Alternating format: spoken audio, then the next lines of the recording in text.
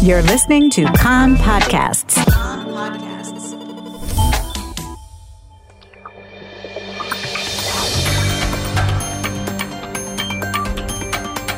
You are listening to the English language news of Kan, the Israeli Public Broadcasting Corporation. Good afternoon. It's 2 p.m. in Israel, Sunday, September the 8th, 2019. This is Nomi Segal with the top news at this hour. The cabinet convened this morning to vote on a controversial Likud-sponsored bill to allow cameras into polling stations on Election Day. Attorney General Avichai Mandelblit told the government he opposes the bill. He noted that while in principle he supports allowing cameras into polling stations, he agreed with the opinion of the chairman of the Central Elections Committee, Justice Hanan Meltzer, that pushing this law through on such short notice before the September 17th vote would create Election Day chaos. Prime Minister Benjamin Netanyahu said that the best way to prevent election fraud is to put cameras in the polling stations and to let observers from the rival parties monitor each other. According to Netanyahu, no special cameras are needed. Observers could just use their cell phones. Netanyahu asserts that this move is intended to preserve the integrity of the vote and preventing the elections from being stolen, in his words.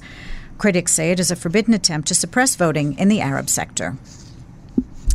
Prime Minister Netanyahu is expected to meet later this week with Russian President Vladimir Putin, possibly on Thursday, according to a Kan reporter. The anticipated talks would come less than a week before the September 17th national vote and against the backdrop of the heightened tensions on Israel's northern front.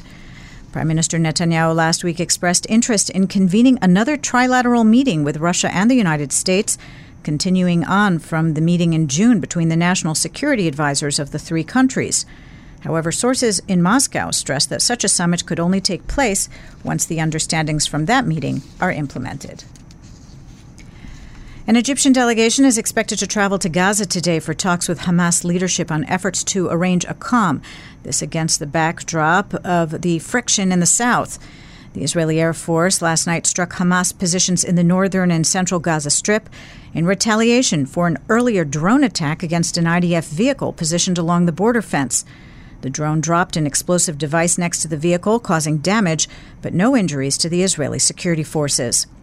On Friday night, Palestinians fired 5 rockets toward Israel from Gaza, one of which landed in an open area in Sderot and caused a brush fire. Earlier, Palestinians said that 2 youths were killed in clashes during the weekly March of Return protests by the border fence. And in another development, Palestinian sources say that in Deir al-Balach in the Gaza Strip, an Islamic Jihad operative was killed in what was described as a work accident. The Palestinian dentist who intervened and provided first aid treatment to 2 Israelis wounded in a stabbing attack in the West Bank yesterday says he is not fazed by the threats or condemnations directed at him on Palestinian social networks.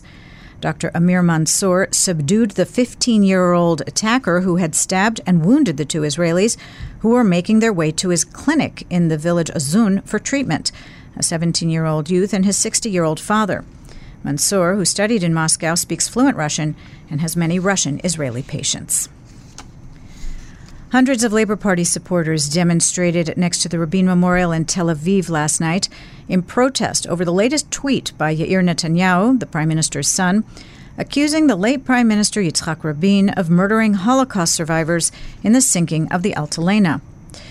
Yitzhak Rabin's son Yuval wrote in response that accusing his father of murdering Holocaust survivors is a direct continuation of the posters circulating before his father's assassination, showing him in an SS uniform.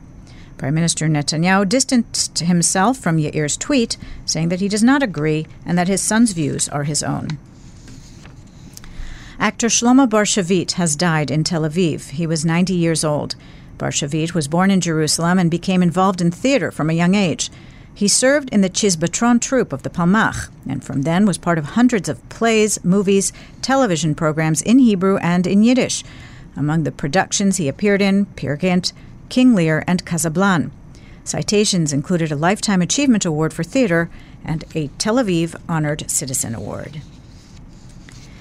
Israel has been ranked in the next to last place in the World Economic Forum's Price Competitive Index, ahead of the UK. The price competitive component in the survey of 140 countries examines costs of flights to Israel, port taxes, time spent in hotels, and the price of gas. And in sports, Israel's water ski team has won a slew of medals at the European Championships in Belarus, with a gold being taken in the top spot by Aviv Levy. The weather outlook, gradually warmer tomorrow and Tuesday, mostly in the hills and inland. Wednesday, no change. The maximum temperatures in the main centers: Jerusalem 26, Tel Aviv 30, Haifa 28, Beersheba 32, and Eilat going up to 37 degrees Celsius. That's the news from Kan, the Israeli Public Broadcasting Corporation. Join us at 8 p.m. Israel time for our one-hour news program. You can tune in at 101.3 FM, Spotify, the Kan website, and the Kan English Facebook page.